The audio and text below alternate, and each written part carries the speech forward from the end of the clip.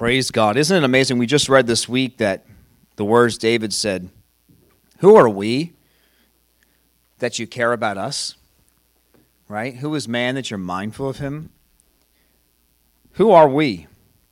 I was just meditating again in prayer with the Lord yesterday and just thanking him. I was thinking about something I've said it at least once, but I think multiple times from the pulpit this year, that with the instruments that we have today to measure both big things and small things, we have big giant numbers. We round them down right into powers because we can't even understand really giant numbers, and then the same way we're looking down into like subatomic levels of things. Do you know if you measured us, your entire human being, all of your cells, if you measured us against the universe, the scale of how big the universe is, with our instruments today, you wouldn't even show up. You would be a zero. It would be such a small number that math would consider that a zero. And that the Lord not only cares about us, but he shows us over and over again that he cares even about little things in your life. It's not just that I care about you. He's not God in heaven saying, don't worry, you'll be in heaven one day. And that is the ultimate promise, just like we prayed last week, and I'm reminding us again here during worship. That is the ultimate promise, but there are promises. Let's just say that out loud. There are promises. Constant promises that he's doing in our lives. He doesn't owe you those things, and you don't deserve those things, but he's doing them constantly, isn't he? Showing us that little tiny speck of nothingness, zero, to him is precious. I'm blown away. I just feel like the Lord wanted to encourage us today, and maybe someone's listening on the podcast that needs to be encouraged. I want to share with you, I knew that I had spoken about this particular character not too long ago, but then when I went and looked, it had been about 9 months, I guess maybe 10 months now, back, sometime over the summer, I talked about Abraham. And he wasn't the core of the sermons, but he came in. But I was thinking about this thought this week, and it was that Abraham waited 25 years for the fulfillment of God's promise. And that's faith. Faith is waiting 25 years for God to do what he said he would do. The Bible says here in the book of Romans, chapter 4, verse 16, Abraham is the father of all who believe. Let's just say that out loud. Abraham is the father of all who believe. It says in verse 17 that is what the scriptures mean when God told him, I have made you the father of many nations. And this happened because Abraham believed in the God who brings the dead back to life and who creates new things out of nothing. I'm being encouraged already. I just read one verse and I'm already being filled with faith. Who's being filled with faith? By the word of the Lord. The word of God is life. It says of itself that it's alive. And it truly is. I mean, your cells are a living thing, but really, who can define that line between soul and spirit within you? Right? You're feeling anxious. Ooh, I can't even say that word, because then you say it, then it's a mind-body thing. Now your stomach feels something, then your mind feels something, then your stomach feels something, right? Where is that line between soul and spirit, mind and body? And if that's the case, then the Word of God is just as important for your physical body as it is for your spiritual body. Who feels more alive? I'm not saying you necessarily feel good all the time. Sometimes we go through things in the earth, but when your spirit is lifted up. Paul was beaten, he was chained, and he was in prison, and his first inclination was to worship the Lord. And so, verse 18, let's get that type of faith. Let's get this encouragement from the word today. It says, even when there was no reason for hope. Sometimes all hope is lost. Sometimes you get to a place where there is no hope. And the Bible says that when Abraham hit that place, he kept hoping, believing that he would become the father of many nations. For God had said. I just want to pause right there. Why did he hope? Why did he believe? Because God said so. Now, in the natural, he had no hope. It seemed like a hopeless situation. And if time allows, I tried to cut down Genesis like as much as I could. I'm pulling this verse and that verse to try to put the story into something that could fit into a Sunday morning. I may just have to just remind us of the story. We'll see when we get there. But otherwise, I'm going to try to look at Genesis and read some of these verses. But the Bible says here that he hit the place where it was hopeless. And the Bible says, but because he believed God and he didn't judge his situations by his own senses, by his own emotions, by his own feelings, he decided, I'm going to believe God anyway. Because God said that's how many descendants you will have.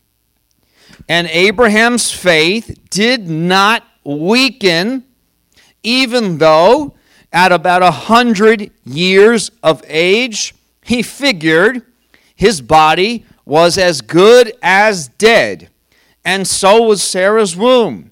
And Abraham never wavered in believing God's promise. In fact, I love how the NLT translates this. Some translations say he had strength. Some say he was strengthened. But it says here, in fact, his faith grew stronger. I want you to say that out loud with me. His faith grew stronger. Now, I spent about 3 weeks talking about the trials and the tribulations that you go through. They are to give you strength, to create endurance, and ultimately, what did we see? Your salvation in the Lord actually increases.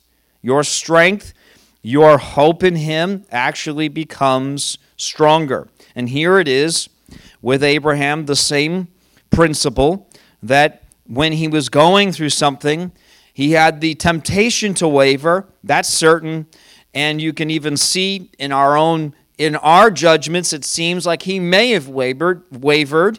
But in God's summation of Abraham here, the Bible says that he did not waver, but he was strengthened. His faith grew larger. And it says, and in this he brought glory to God. He was fully convinced that God is able to do whatever He promises. Man, these verses are building up my faith. They're just reminding me God is able to do whatever He promises. And because of Abraham's faith, God counted him as righteous. And then it says in verse 23 and 24, it's not just for him, but it was for us as well who put our faith in Christ. I want to say something that is hard to hear, but it is the truth. You cannot faith your way out of every trial. I'm going to say that again. You cannot faith your way out of every trial. Some trials are quick, so it seems like our faith got us out. But some trials are long. I was thinking and just meditating on how Winston Churchill, right? His most famous quote of all time. You guys already know, who know the quote, you already know what I'm about to say. Winston Churchill, they're about to go into, World War II is just beginning, and he's the prime minister. I need to encourage the people. And he says, we're never, never, never, never, never, right? That's famous. I'm never going to give up. And then he says, if you're going through hell, keep going. Keep going. Some things we go through feel like trials, but I was just meditating and I just feel like the Lord just made it so clear. Some things we go through, they feel like trials, but I want you to hear this. They are just part of the process. Some things that we think are a trial is actually just part of the process. Now, I'll give you a very simple scenario. When a child is being trained to eat at a certain time, in a certain way, and then we bring them into school and we're forcing them to learn the ABCs and the 1, 2, 3s. That child thinks, what did I do wrong? I want ice cream now, and I'm going to scream until I get it. And then they find out, if you're a good parent, that all that screaming does is put them in the corner, put them in their room, or to bed for the night. Now, in the child's perception, they're thinking, man, I'm going through trials and tribulations. It sounds funny, doesn't it? But that's what it feels like, doesn't it? And you're like, this is not a trial. It's not a tribulation. This is just part of the process so that you grow to become the person I need you to be. So let me say this. Everything we go through, trials, tribulations, and the process as believers is an opportunity to grow and to learn to trust God more. Faith is not the way out, it's the way through. And greater faith is the end goal. I'm going to say that again. Faith is not the way out, it's the way through. And greater faith is the end goal. You can believe and you can trust God. And the thing is, Isaac's not coming. And next year, you're believing God and your faith in God. I'm putting my faith out there, and you can go storming all you want. You can come to the church and you can come storm this ground and pray and say, Isaac's going to come now because I declare it. You can do all that. And at 25 years, when God said it's time, that's the moment when Isaac's coming. And that's what I want us to see today. I'm not telling you not to have faith. I'm telling you, you better have faith, because it might take longer to receive what God has for you than you think. But sometimes we have a misperception of what faith is. We think we're just going to snap our fingers or rub the bottle of the genie, and God pops out and says, what is it that you wish? And bam, you have it. And that's not faith, and that's not God's way.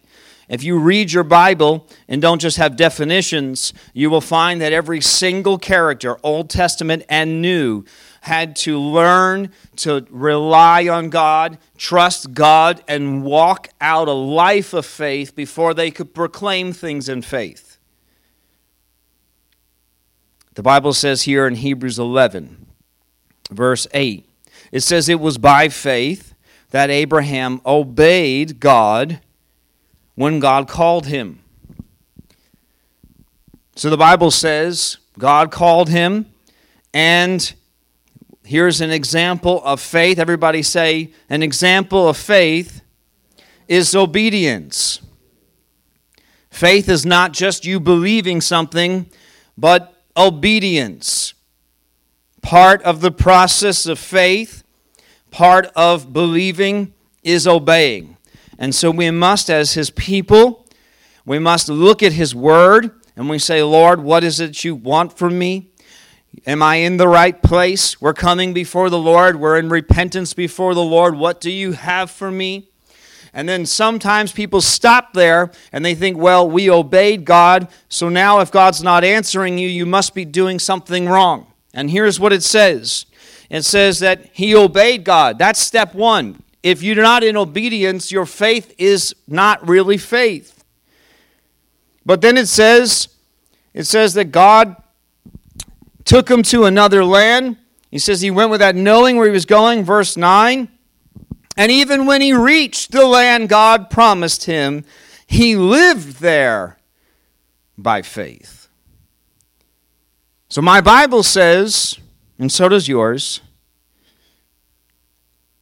that Abraham obeyed God.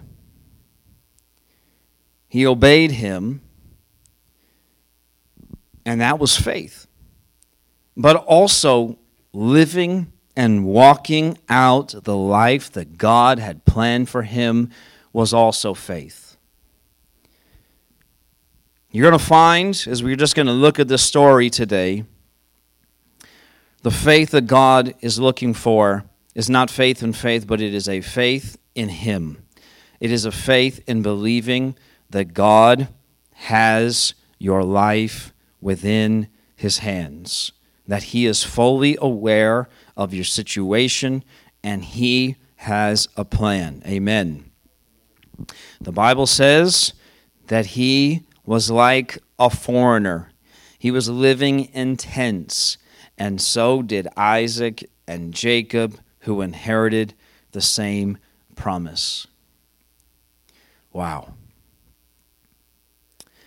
Sometimes I think when we hear testimonies of faith, what we really should do is spend about 8 to 12 hours with that person after their testimony, describing the hell that they went through, right? Because we just hear these testimonies of faith, and it's amazing. God has done amazing things in my life and in your life, hasn't he? But there's a process. We love the testimonies. But when you hear the testimony, when we testify about the testimony, we should also say, listen, I know that God's going to move in your life. I know he's going to break through in your life. I know he has more for you than you could possibly understand or imagine, but I will not sit here and tell you that it will be quick or easy. I love when, I've said it many times, I love when I put my faith in the Lord, I pray, you come down the stairs, and the Lord answers your prayer, instantaneous faith to result. I love those moments, but it's not always like that. And what I want you to know today is that you're not lacking in faith. You just haven't seen the result yet. So what do we do in the meantime? Just like Winston Churchill said, hold on to your faith. Keep the faith going. You're going to need some faith sometimes to endure. And then I was really just started to preach on it. The Lord just put that word into my spirit for 3 weeks before Easter to have endurance. It's a season of endurance. And then I put on one of my pastors I listened to, and he said it's more about endurance. The men of God who followed God, it was much more about endurance in their life. If you really look at their life was more about endurance than faith. He wasn't saying they didn't have faith, but they endured in their faith. Praise God. It says Abraham, verse 10, he was confidently looking forward to a city with eternal foundations, a city designed and built by God. We could really go into this, but the point of this here in Hebrews is that we are also believing for the same thing Abraham was. We don't have time for that, but just know that we're looking also for a city with eternal foundations, a city built by God. It goes on just to review here that by faith, Sarah was able to have a child. She was barren, but she believed to keep his promise. Verse 11. Verse 12 says a whole nation came from this man who was as good as dead. And it says a nation with so many people that like the stars in the sky and the sand on the seashore, there is no way to count them. And then it says something that's strange for us reading the chapter of faith. Hebrews 11 is known as the Hall of Faith, the chapter of faith. But verse 13 says, all these people died still believing what God had promised them. They did not receive what was promised. It kind of seems like an oxymoron to read about the chapter of faith and then to read, they did not receive what was promised. Now, what do we know as strong believers, as mature believers? Come on, we're not flippant, immature believers. What are we? We are the full stature of Christ. What does this verse, what is it saying between the lines? Let's just say it out loud. They did not receive what was promised in this realm, but God certainly kept his promise.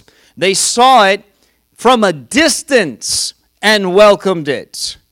Just as we receive some things the Lord does on this side, and some things people are going to judge and say, well, God didn't answer that prayer, or they didn't have enough faith, or blah, blah, blah. But there might be things in your life that God was going to fulfill in future generations even. We're going to look, I don't know if we're going to have time for that, but you know, Abraham didn't see millions. Did Abraham see, let's just get to it right now, did he see descendants like sand on the seashore? Did he see descendants like stars in the sky? He didn't even see one son. He didn't even see a son yet. But the Bible says, it says here, they did not receive, let's just say it this way, the fullness of what was promised, but they had a glimpse of it. The Lord gave them taste of it, and they have their eyes set on an eternal promise. Ultimately, what's Hebrews 11 really pointing to? Pointing to Christ. That he was the promise coming. That all of the things the Lord can do for you, and he can, and he's willing. He said, I'm willing. But ultimately, what is he really looking for? You to know him, to trust him, to believe in him. And a miracle is easy for Jesus. Jesus healed 10 lepers. One came back and had a conversation with him after. It's not the miracle we're after, it's Jesus we're after. Obviously, it says they agreed that they were foreigners and nomads here on earth. I'm trying to encourage you today. Who's getting encouraged? Come on, who's encouraged? The point is, come on, let's get our eyes. There are many things. I already said it, but I'm going to say it again, so that you don't accuse me of not bringing the promises down into the earth. The Lord does give us many, many precious promises here in the earth, but there is an eyesight that we must have that is like, okay, Lord, thank you for all these things, but these don't compare to the true and eternal promises that you have for us in eternity. And this is a mature Christianity, because as a Christian, you are not going to be on the mountaintop at all times. You will in eternity, but sometimes you're going to come down into the valleys. And that's the time, as I've been preaching, that you're going to start to question God. Maybe you're not, but there's a temptation to start to want to question God. And you're like, I'm not going to question him. Lord, I'm not questioning you. I'm getting lower. Nope, not going to do it. I'm getting really tempted to start. I'm not questioning God. Come on. And you get lower and lower and lower and lower. Come on, and a mature faith says, well, it's not God denying me. Either A, I'm going to start rising and I'll see these promises on the other side, or B, I die in the process and the Lord's going to fulfill every single promise that he ever said, because he's God and because I believe him. Who's encouraged? It says, but they were looking, verse 16, for a better place, a heavenly homeland. That is why God is not ashamed to be called their God, for he has prepared a city for them. Wow. Let's see if we have some time to look in Genesis. I have a little bit of time, but it's a lot of text, so we'll just go quickly here. Genesis chapter 12. We just read, we've already summed this up, but let's just see Genesis chapter 12, and then you can go back and read it in your own time. The Lord calls Abraham, and he just says to him in verse 2, I will make you a great nation. I'm going to bless you. I'm going to make you famous. You're going to be a blessing to others. And verse 4 says he departs, and as the Lord instructed, and he gets to Canaan, and he builds some altars. Why? Because he was trusting God, and he was following him, and he was worshiping him. Okay, Lord, I'm here. You told me to do it. And I'm not saying I have a lot of hope in what I see, but okay, God, here we are. And the Bible says, verse 10, at that time, a severe famine struck the land of Canaan, forcing Abram to go down to Egypt, where he lived as a foreigner. We don't have time to get into this. All we can do is guess.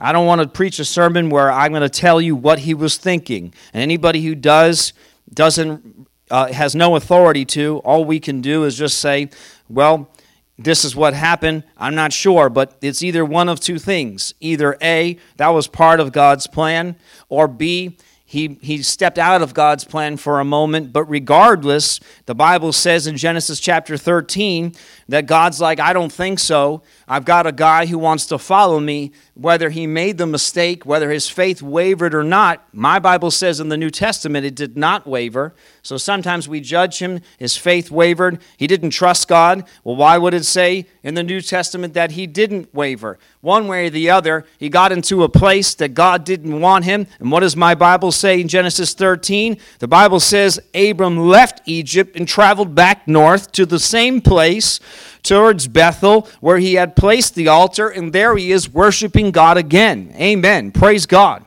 And the point is that God, this life of faith, sometimes you're following God, you're trusting God, you get into a place and you're like, what are we doing here? How did I get here? And we don't need to try to decipher and figure out every little thing. What we need to do is just get back to the place where he was God and I worship him again. And here we are. Now here's my tent again. Okay, Lord, what's the next phase? You told me I'm going to be a great nation. You said you're going to bring me here and bless me, and this is my land. It didn't feel like it in this last season, but here we go again. You can look in your own time. There's a whole bunch of drama that goes in with Lot, who came with him. Whether he should have come with him or not, the Bible doesn't say. He said to leave his family. He didn't give a technical stipulation. Lot can or can't come with you. You leave, you go. He followed him. That's for God to figure out. But the point is, that created some other drama. There was a chance for his heart to waver and not trust. But basically what happens is, Lot says, I'll take the best land, and Abram, you get that land over there. Well, that turned out pretty good for Abraham, didn't it? When Sodom and Gomorrah was suddenly destroyed, the good land, quote unquote, was suddenly destroyed by fire and brimstone. And you start to see that the life of faith in God is a lot less of somebody who knows what's going on every step of the way and has everything figured out. A life of faith is much more stuff happening to you constantly, people stealing your stuff and taking your land, and droughts and famines and crisis, but you continue to trust God anyway, because now here's Abram in the land that was the leftover, at least in his perception. It could have been in his perception, certainly in Lot's perception, and here he is now in this land, and he is preserved by God. Wow. So God tells him again, I'm going to give you many descendants. Like the dust of the earth, they cannot be counted. Go and walk through the land. Go and I just want you to go and see the land I'm going to give you. Genesis 15. Sometime later. You don't want to hear the words, sometime later. But who's heard them from the Lord? Sometime later, the Lord comes again. Let's not be discouraged that God takes a long time to encourage us again. That's a mouthful. That's a tongue twister. Let's be encouraged that he comes again. I'm going to try to say it again.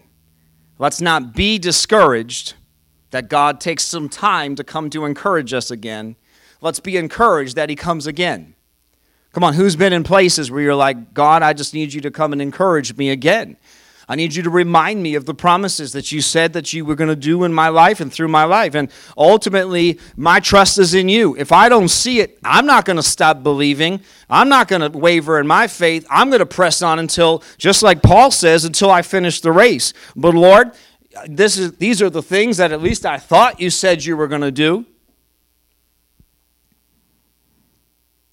And then the Bible says, he took him outside, and he says, I want you to look up into the sky, see if you can count the stars. That's how many descendants you'll have. And it says, Abraham believed the Lord. Wow. Abraham believed the Lord. Genesis chapter 16. This is a funny chapter. I just this is where Hagar comes in. This is where Ishmael comes in. The New Testament doesn't mention this as a mistake, and I don't have time to get into this at 12:06. But it does not mention Ishmael as a mistake. It just says it was a human attempt. God doesn't consider that wavering in your faith. You know what God considers that? You being a spirit in a human body. And sometimes you're going to do things that you thought were God. You thought I could help God out. And sometimes it actually doesn't delay God at all. Isaac was coming when God said Isaac was coming. All it does is give him maybe a false hope that this is the guy. This is going to be it. But it doesn't actually ever call him a mistake. It just says it was a human attempt. It was an attempt of the flesh, where Isaac is spirit. So God has his way, and he was going to do what he was going to do. And what he was looking at was Abraham's heart that just says, God, I'm going to make mistakes along the way, but ultimately I just want to follow you. I left everything behind. I'm trying to help you, which you don't need any help, but I tried. Genesis chapter 17. I think this is funny too. He comes and changes his name. And it says that Abraham bowed down. He says, he's saying, Abraham's reasoning, well, it's going to be Ishmael. And God's like, no, it's going to be from Sarah.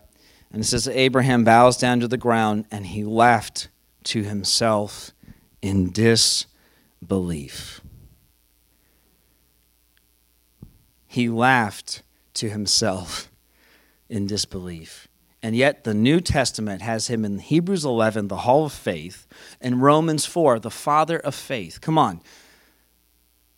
It's okay to laugh in disbelief, apparently. He just didn't do it every day. The point is, sometimes you're going to feel maybe discouraged. Sometimes you're going to think, I don't know about that, God, but ultimately, what do we see he does over and over and over again? He keeps coming and saying, well, you're God. He's counted righteous because he believes God. Now, you have to see this. His spirit believed God, but his flesh laughed. Come on. Whose spirit believes God, even though sometimes your flesh doesn't understand? All the time, my flesh is telling me, I'm very aware of my flesh's inadequacies, but my spirit is a different person. And that's what the New Testament tells us. Paul says, that's not me. You may hear a voice inside your head that sounds like you. That's not you. You died. That's not you. Abraham was not responsible for that disbelief because ultimately he kept trusting God. So God does this amazing thing. This is incredible. God doesn't even see one tear drop to the earth without noticing it. He counts the hairs of your head, and yet he's able to not remember the moments you laughed at him because he sees your heart before and after. Wow. Faith is not just saying, I believe. It's the faith that says, I wavered a little bit, but Lord, help me. Help me again. Help me, Lord. I'm gonna believe you more today. Lord, help me. The Bible says in chapter 18, Sarah does the same thing. They both laughed. In fact, Isaac's name is what? It means laughter. His name. The promise, come on, don't you think isn't God funny? Who named Isaac? Do you think Abraham and Sarah named Isaac? I mean, they think they did. This is a great name, Isaac, coming up with it in their mind. Hey, honey, what do you think about Isaac? I love it. God inspired the name, didn't he? God said his name. God said his name is Isaac. God knew. Man, I love this. I'm so encouraged by his word. I'm so encouraged. It says she laughed because she said, how could, verse 12 in the NLT, how could a worn out woman like me enjoy such pleasure? Especially when my master, my husband, is also so old. Then the Lord said to Abraham, why did Sarah laugh? In verse 14, is anything too hard for the Lord? Wow. Sarah was afraid, verse 15, so she denied it. I didn't laugh, but the Lord said, no, you did laugh. Wow. This is so good, isn't it? Finally, chapter 21. I can't believe we made it. That's by the power of the Holy Spirit. I said, Lord, you're going to have to help me get through it because I really wanted to go through these chapters. Chapter 21, verse 1. Come on, let's just be encouraged by this first verse right here. What's it say? The Lord kept his word.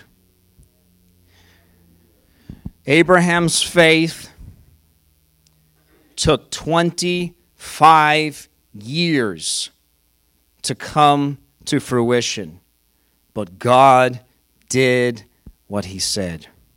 And I started in the New Testament and I read those verses because I want to give us the correct concept post-Christ, post the cross, post the blood, post the Holy Spirit, so that we understand that even if he didn't do it in the natural, because Isaac does come, but Abraham dies before Isaac ever gave birth, right, to the next generation, and so on. Which means the promise that God gave him was not just, God did not say, leave your homeland and I'll give you a son. He said, leave your homeland and I will make you a mighty nation. Nations, plural, kingdoms, in fact. He never saw it in the natural. His faith was in God who is greater, than what he could see and understand. And God gave him a glimpse of that promise with Isaac. A glimpse. You and I here today, this is amazing. I mean, talk about how big God is.